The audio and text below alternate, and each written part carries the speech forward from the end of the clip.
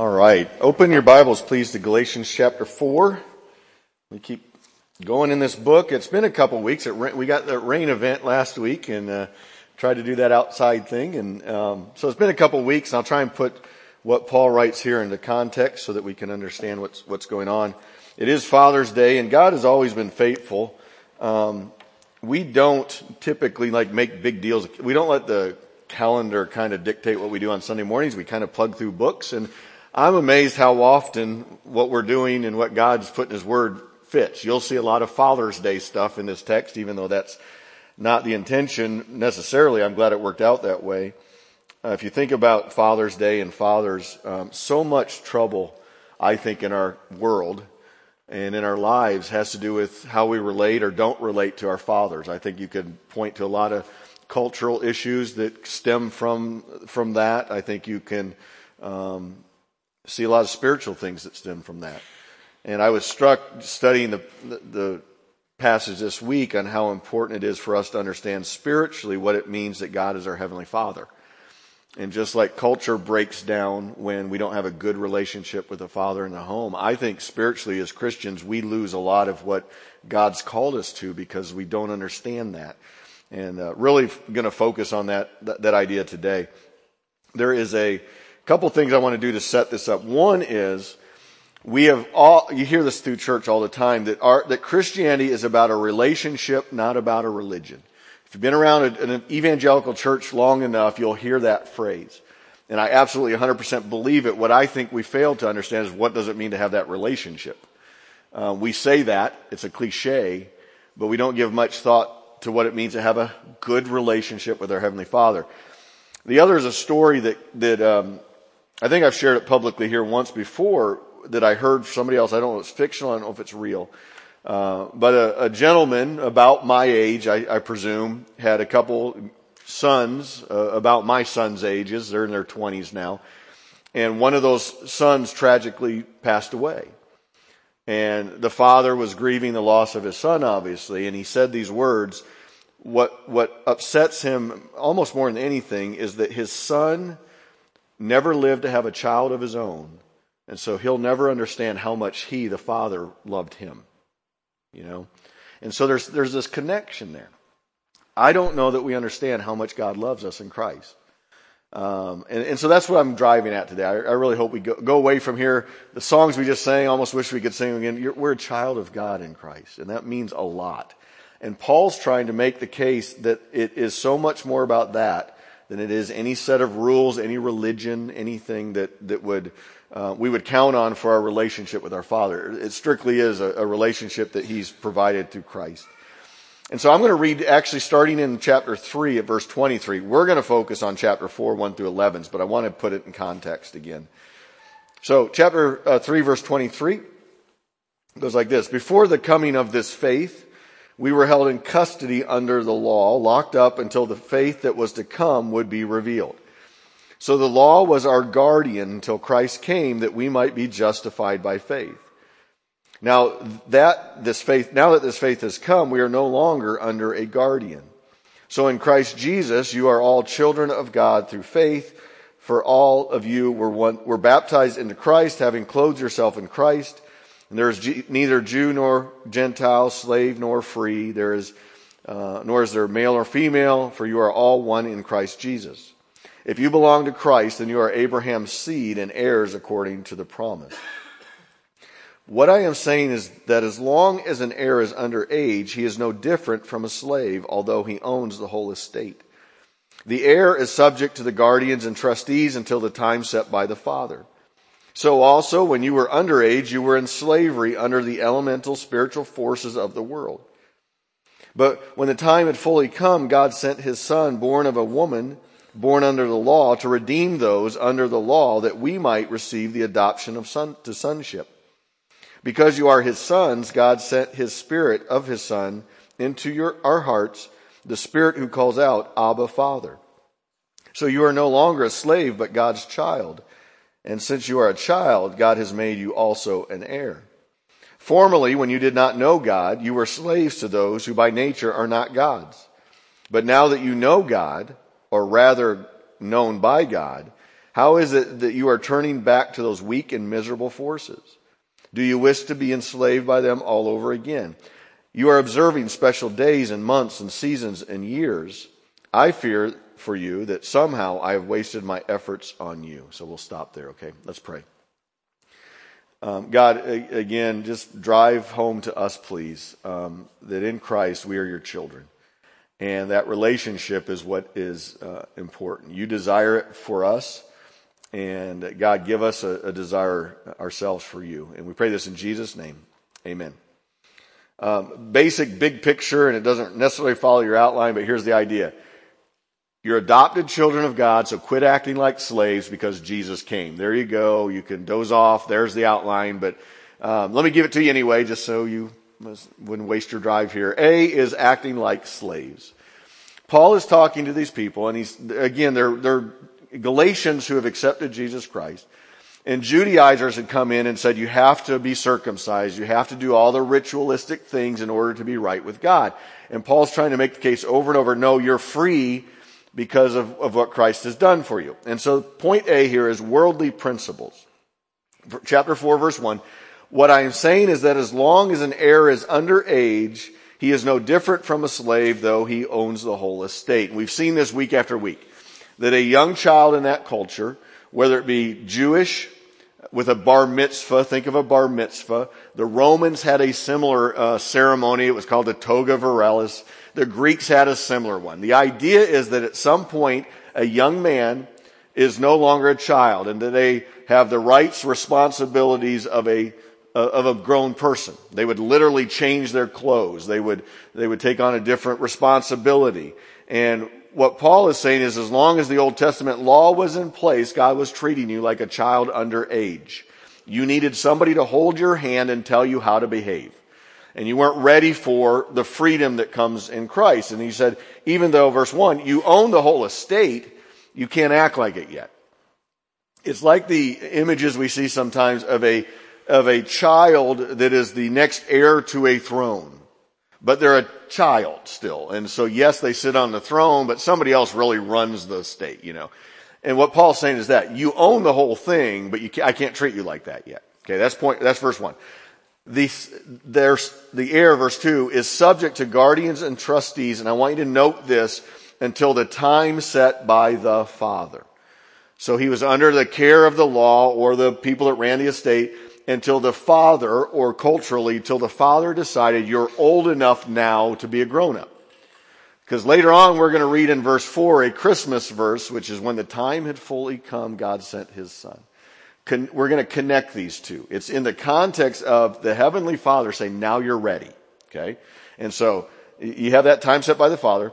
Verse 3, so also when we were underage, we were in slavery to the elemental spiritual forces of the world. Now there's a term for us, and we got to unpack that. When I first read elemental spiritual forces of the world, I think of things whizzing around the air and flying around and stuff like that. Let me break that down a little bit. Elemental forces, ABCs, okay? It's a Greek word that means anything lined up. Could be an alphabet, could be military. But there was a time when God dealt with mankind just through very basic things. Don't do this, don't do this, don't do this, do this, do this, do this. It was like teaching a child ABCs. The law has been equated to like when you teach a young child the dotted line of an A and you have them trace that line. The law was intended to show you how God wanted you to live, but all you're doing is going through the motions there. But he calls them the elemental forces, spiritual forces of the world, of mankind. What is it that he's getting at here? Here's what I think he's getting at. Throughout history, man has always said, here's how you can be right with the universe or with the world or with the gods or with each other or whatever. And I'll give you one word for it. And this word, I don't want to just limit it to this, but one word, karma. Most of human history says you do good, you'll get good. Maybe not in this life, maybe the next life. Maybe it's not even religious, but you just think good people will eventually be rewarded and bad people will eventually get what they want. That's the elementary way the world has always worked. Christianity throws that on its head because we don't get what we deserve. But, I've watched a lot of basketball. There's a phrase in basketball called ball don't lie, right? You think they get fouled, the ref doesn't call it, the next play's a turnover, you say, ball don't lie. You got what you deserve. Most of mankind, organized religion or not, operates under that form. Flat out pagan. Okay? I offered my sacrifice to the gods. Therefore God will reward me, or I'm right with God, or I've staved off his or her judgment for now. Judaism was the same way. You're blessed if you keep the law, you're cursed if you don't. All mankind, until the coming of Christ, operated under this universal way of thinking about your relationship with God. That's why it's an elemental spiritual force or element of mankind. It's this cause and effect thing. And I think we operate there, even though we would say differently. We think nice people will get rewarded and bad people won't. And we make judgments right away on somebody's circumstance. I mean, I can't tell you how many times your poor pastor up here sees something in the world and says, well, they probably deserve that. You know, it's just our natural way to think of things. That's what he's saying. Most people think like that. But the grace of God contradicts this. Grace, by definition, is you don't get what you deserve, or you get what you don't deserve. Paul would put it to the Ephesians this way: it is by grace you've been saved, through faith. It's not from yourself, it's a gift of God. That throws the basic understanding of the universe upside down for most people. Or Psalm 103:10, he does not treat us as our sins deserve, or repay us according to our iniquities. That's what Christ did. He turned that all upside down. Now, what he says in and this is my point B, and we're going to jump down to verse 8 for this, is wasted progress. Paul had come to the Galatians, told them the gospel, they had accepted it, but now they were going back under those rules, thinking, yes, I know, but. And so I want to use this analogy for a second. My name is George Joseph Lakatos Jr., okay? That means there is a senior involved. Now, he passed away a dozen years ago or so. Now, I could tell you I am George Sr.'s son by showing to you a birth certificate. I can't even say birth certificate, but showing you a birth certificate. That's one thing. That's a legal standing. But it's another thing to say, at the time, I could pick up the phone and call him and talk to him. What I'm trying to get at is there's a lot of believers even that they will point to a legal conversion, and it's I walked the aisle when I was 5. I got baptized when I was 12, or I did this or I did that. I am now a child of God, and God wants so much more than that. He does not want a distant relationship with us where I can plop down the birth certificate and say, see, I'm your son. He wants to have that relationship. And so he's saying, why would you go back to just the legal definition of your right with God when you can have a relationship with the God of the universe? So verse 8, formerly when you did not know God, you were slaves to those who by nature are not God's. He's saying when you live by that performance-based thing, you may not serve a pagan idol, but you're not serving the God of the Bible. And so some commentator put it this way: even as Christians, if I say, well, I pray a lot, okay, I've got news for you. There's probably Muslims in the world that pray way more than you do today, okay? If you say, well, I serve a lot, I do a lot of, there are flat out lost people that have probably done way more community service than any of us have. Right? Or I've gone on mission trips. There's people out there that make their members go on mission trips. See, if we just start measuring up by how good we are or how bad we are, there's other people that can trump us in that. And if it's up to that, then they're closer to God than we are if you go down that definition. And he's saying, no, you're serving. See, here's the deal. The enemy, Satan, does not care how you get there. If he can keep you from a relationship with God, he'll do it. For some people, you flat out are going to deny it and be rebellious and perverted and all that and thumb your nose at God. For other people, it's going to be, I'm going to think it's all up to what I'm doing and never enter into a relationship with God. Goofy illustration, I know it is. If you are directionally challenged, this will lose you, okay? But if you want to go from here to, say, Shawnee Mission, Kansas, right now, Highway 169 by the airport is shut down. You can't go that way. That's always my favorite way to go because I kind of like seeing downtown Kansas City. So now you have to make a choice. If you go down 169, you can go north on 29 for about half a mile and then pick up 635 and go south. Okay? And some of you are like, who cares? And some of you are shaking your heads. Or you can go down 169 to Briarcliff, get off on 9 just for a second and get back to 635. I have for months now not believed my GPS, because my GPS tells me it's quicker to go north on 29 and then south on 635. So I go south on 169.9. I do the other way. And I have for months looked for the opportunity to verify how correct I am. Okay. Well, so what I do when that splits at 29 and 169, I look at the vehicles around me and I hope that I will run into them on 635, and I hope that I'll be in front of them to prove that I was faster than them. Well, last week I was passing two, they were construction vehicles, so I thought they're going a little slower, but they had trailers, they were very unique vehicles, and sure enough, when I do my route, they are a half mile ahead of me by the time we meet up. The GPS was right all along. Okay. Here's the goofy story. Or here's the reason for that goofy story. Satan doesn't care if you follow the rules or you do your own thing. As long as you're not in a relationship with God, it takes you to the same place. You may think you're getting there a little faster or not. What I'm trying to tell you is it's not about whether or not you do the right things. It's about whether you have a relationship with God. So he says in verse 9, for instance, it's now that you know God, and I love this, or rather are known by God. It's one thing to say you know who God is or what God is or anything like that. It's another thing for God to know you. Jesus will say, I never knew you, to some people who did very religious things. James would say even the demons know who Jesus is or God is, and they shudder. So it's not about knowing God, it's whether he knows you or not.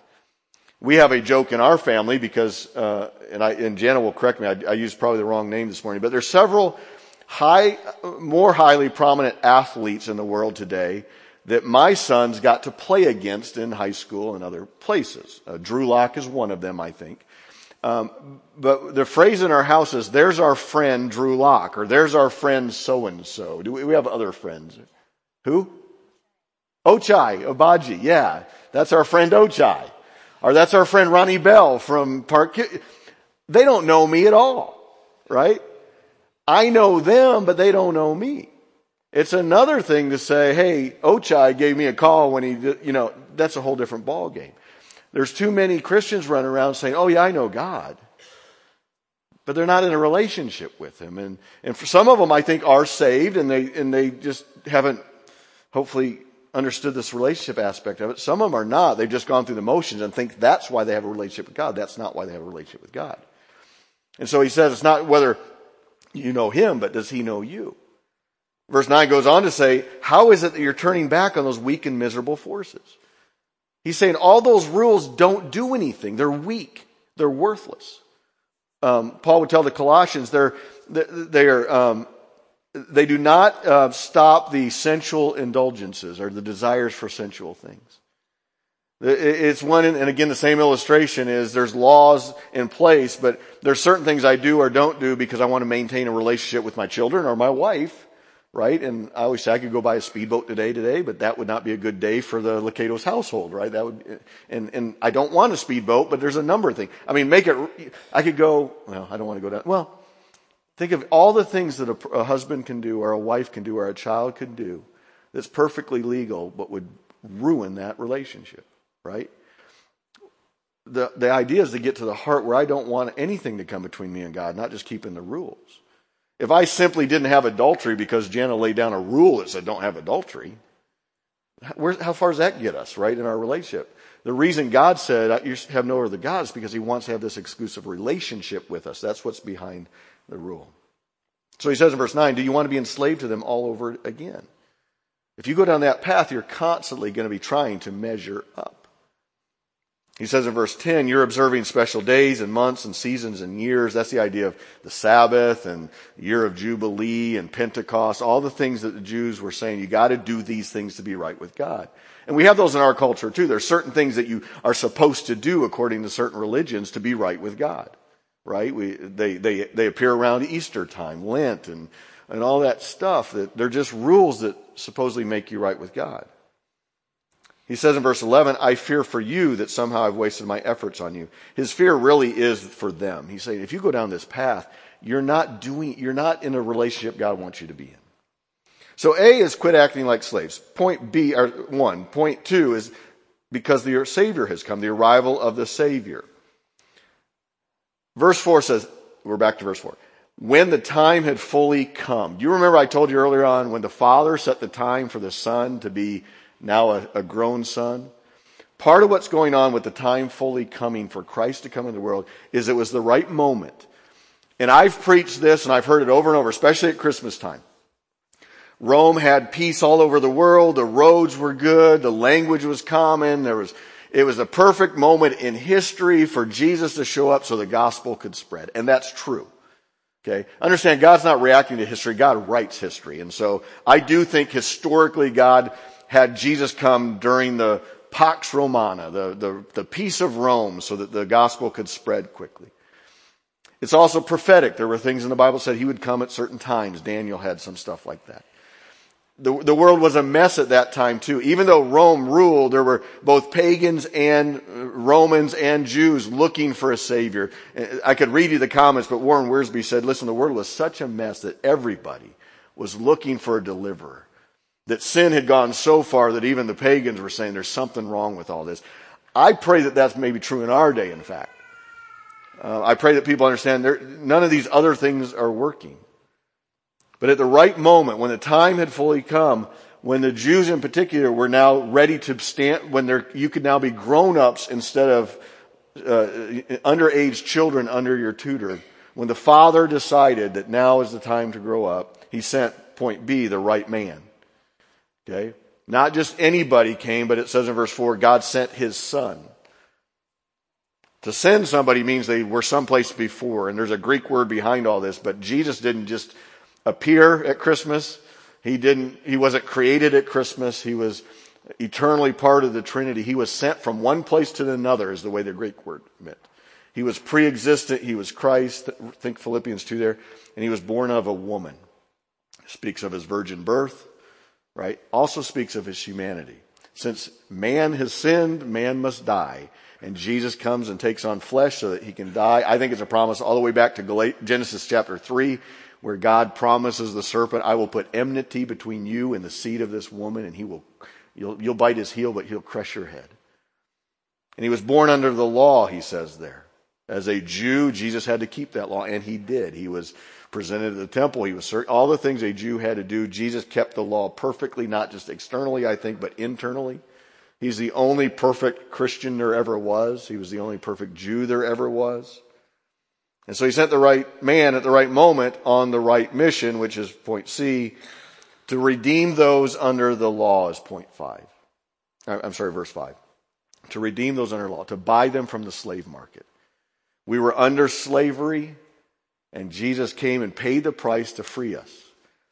I'll give you a couple illustrations here, and one is John Newton, who wrote Amazing Grace.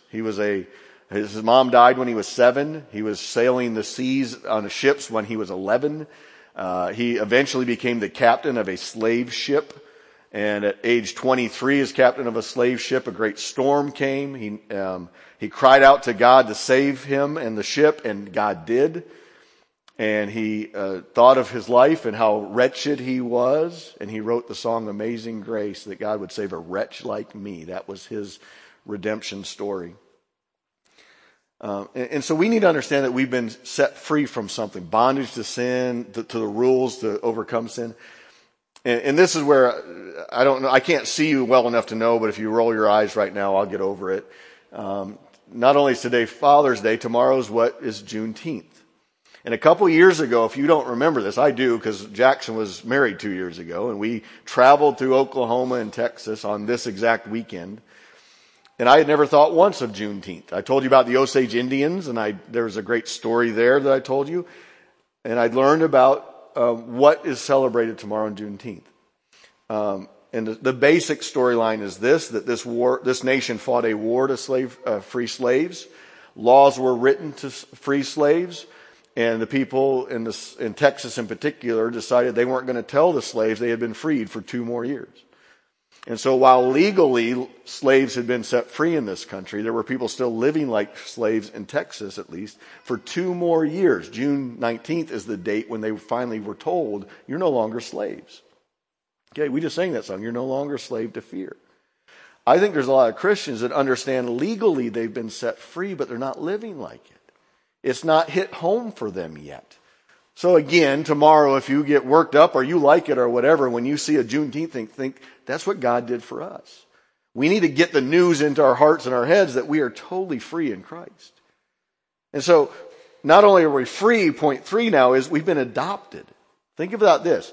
You've not only been set free from the judgment against you. It's like the judge took off his robe, walked behind and said, now I'm going to take you home with me. Yes, you were guilty. Now you're pardoned and now you're my child.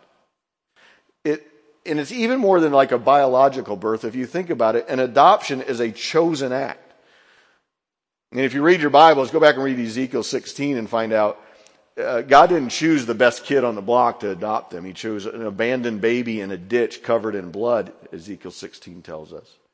And he eventually healed that child and brought them back and married eventually. It's the difference between me, again, pointing to my birth certificate to tell you that I'm George Lakatos' son, when I could have a relationship with him. He says, listen, you're adopted, he says in verse 5, that we might receive the adoption to sonship.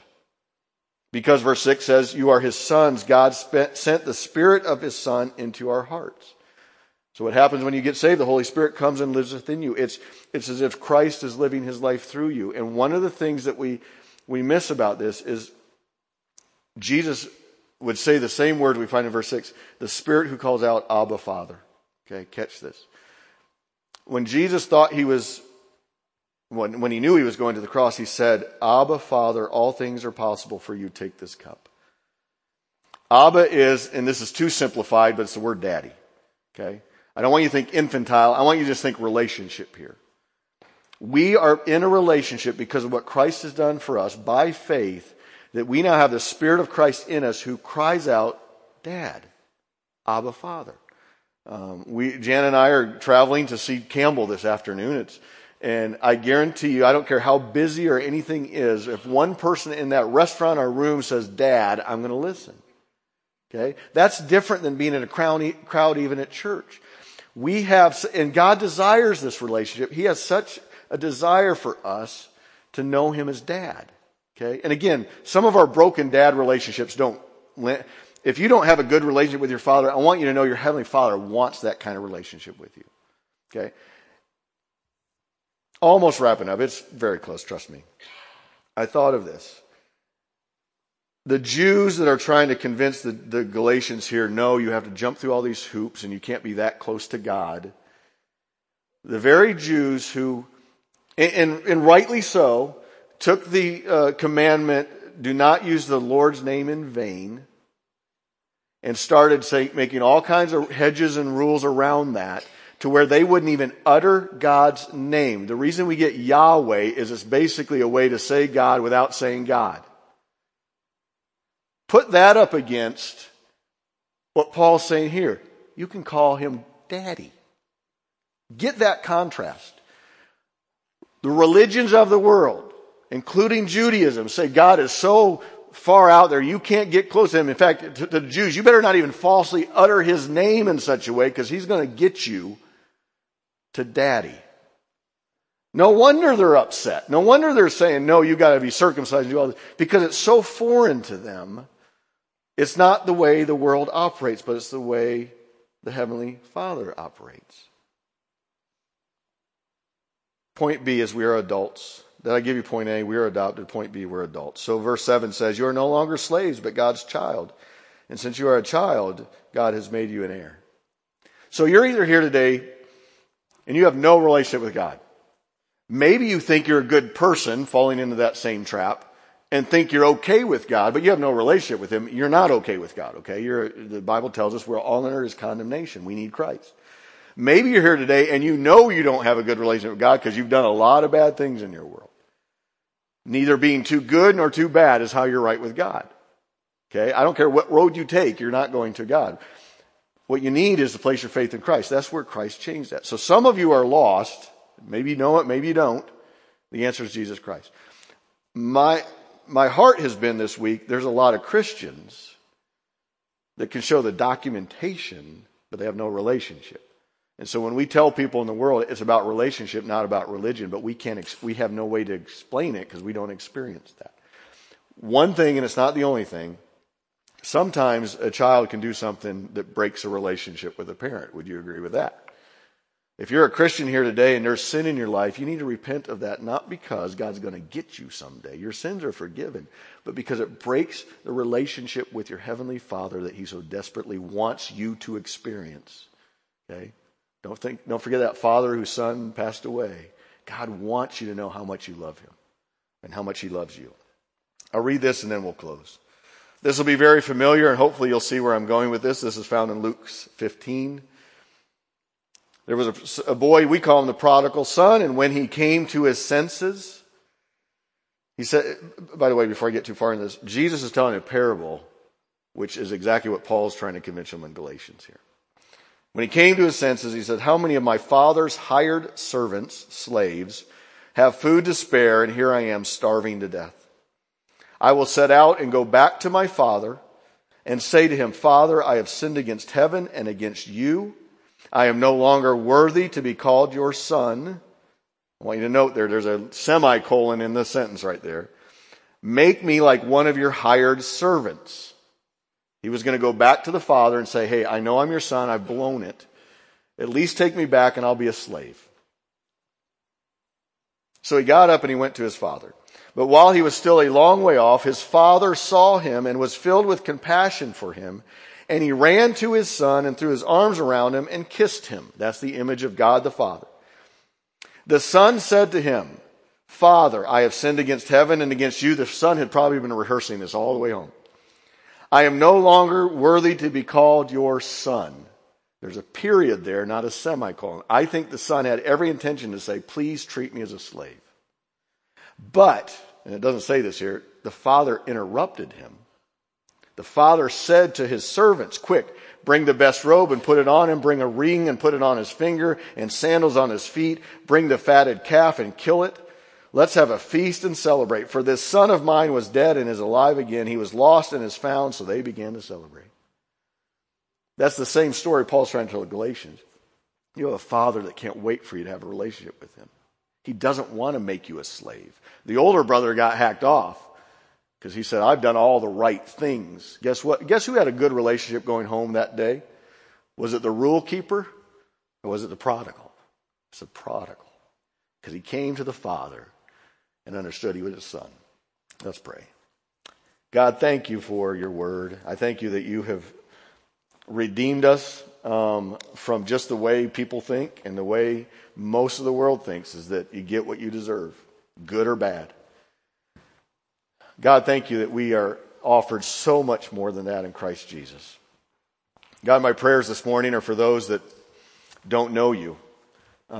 They've never accepted you as their Lord and Savior. They've never confessed their sins for you. And maybe they've never seen that the God of the Bible wants to come running and embrace them and celebrate them, not condemn them for that. And so, God, if somebody doesn't know you today, I pray that they would know you for the first time today. Whether they're really, really good or really, really bad, God, help them see they're on the wrong road when it comes to performance and works. God, for those of us that do know you, we'll spend the rest of our lives probably figuring this out, but teach us the reality of the relationship you desire over any kind of performance. God, I can't fathom why you would love us. I can't fathom why you would send your son to show us your love and to invite us into that relationship, but you did. At just the right time, you sent your son. Thank you for this, God. May you be glorified as we respond now. In Jesus' name, amen.